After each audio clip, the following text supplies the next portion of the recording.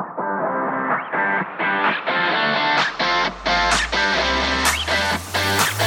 I'm Darren Ride. And I'm Tim Beadle. Welcome to Disciple Making.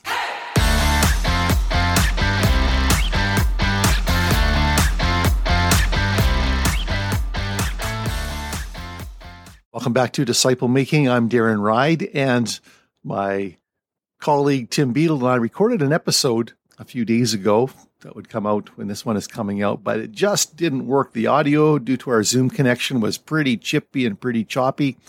And so I'm doing a bit of a summary mop-up episode really here, where we were concluding our look at Simple Discipleship by Dana Allen, Dana Allin.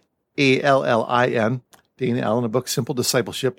Just looking at some of the principles from that book. And the principles we were looking at, that I'm going to highlight briefly today, is that Jesus engaged in just-in-time training and gave people the opportunity to reflect after acting.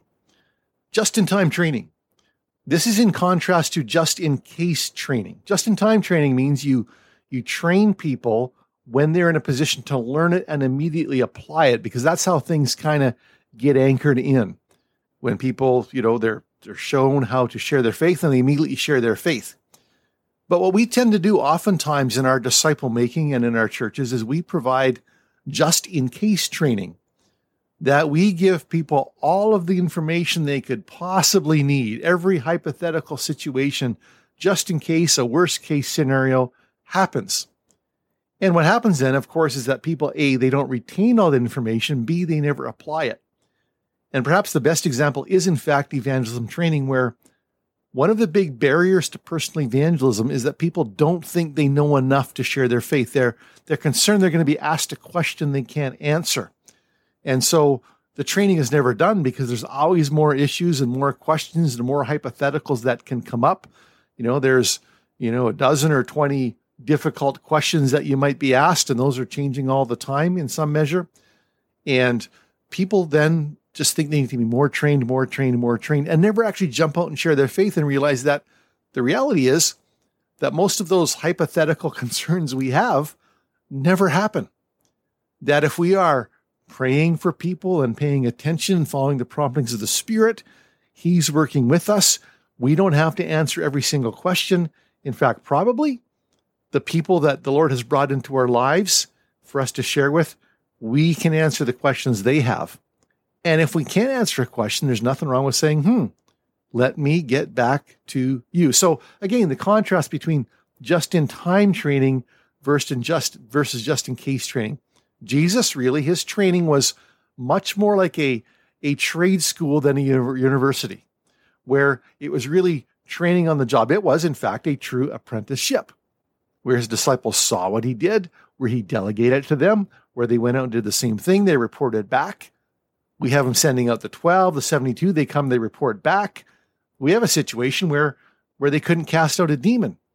And Jesus came down from the mountain, and there's this demonized child they couldn't deal with, and Jesus cast the demon out. And they asked, why couldn't we cast out the demon? And he said, well, this kind comes out only by prayer and fasting. Do you think they remembered that? Do you think that changed the way they did ministry?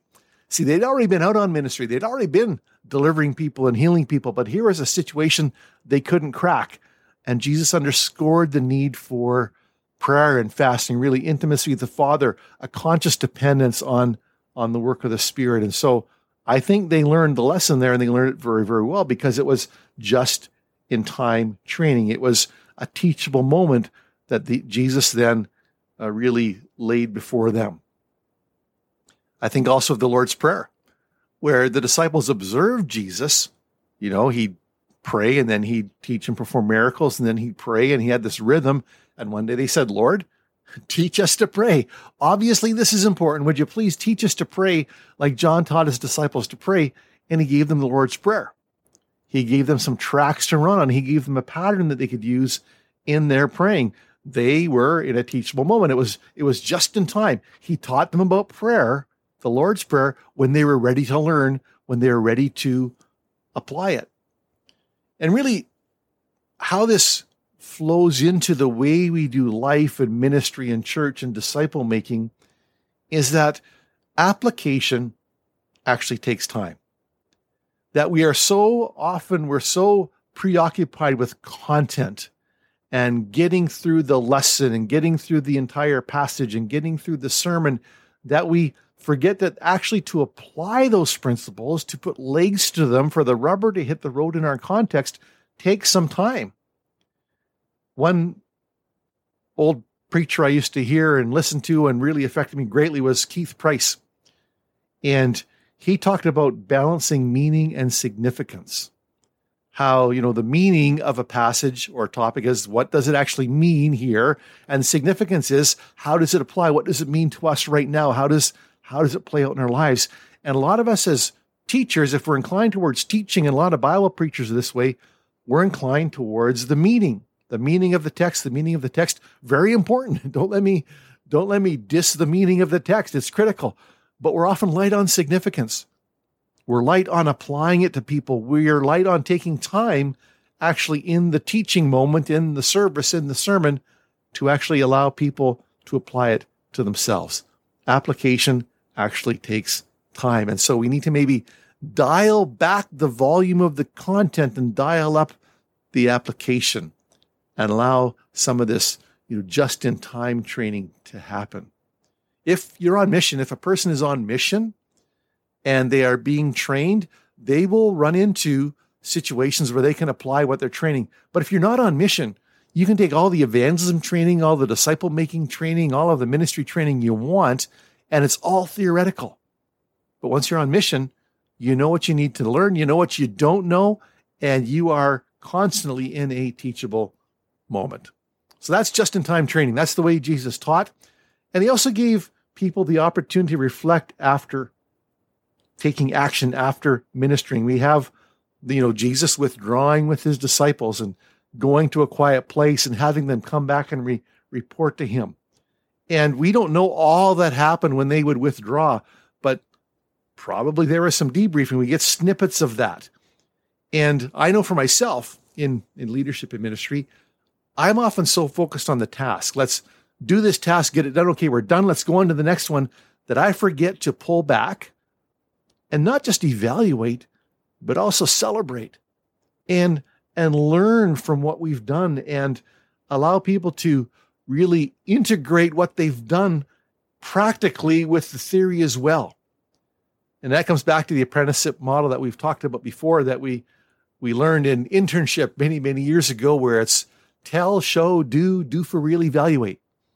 Where you tell someone what to do and you show them how to do it, and then you get them to role play it, then you get them to do it for real, and then you evaluate. And that's kind of the apprenticeship, internship model. And so these are just a couple of snippets from the life of Jesus, from the way he did things. And he engaged in this just-in-time training. He gave people the opportunity to reflect, and that's something we obviously need to integrate into our disciple-making as well. So this has necessarily been a truncated, shorter version without the wisdom of Tim Beadle, my partner in this podcast here, but our recording on this topic really went sideways, and so we're looking forward. Thanks for joining us. Thanks for joining me today. Looking forward to getting back with Tim on our next episode as we launch into some new topics and a new sub-series eventually. Thanks for joining us. God bless, and press on. Thanks for joining us. For more information, go to imakedisciples.com or ChristFollowerDNA.com. Please leave us a review on Apple Podcasts.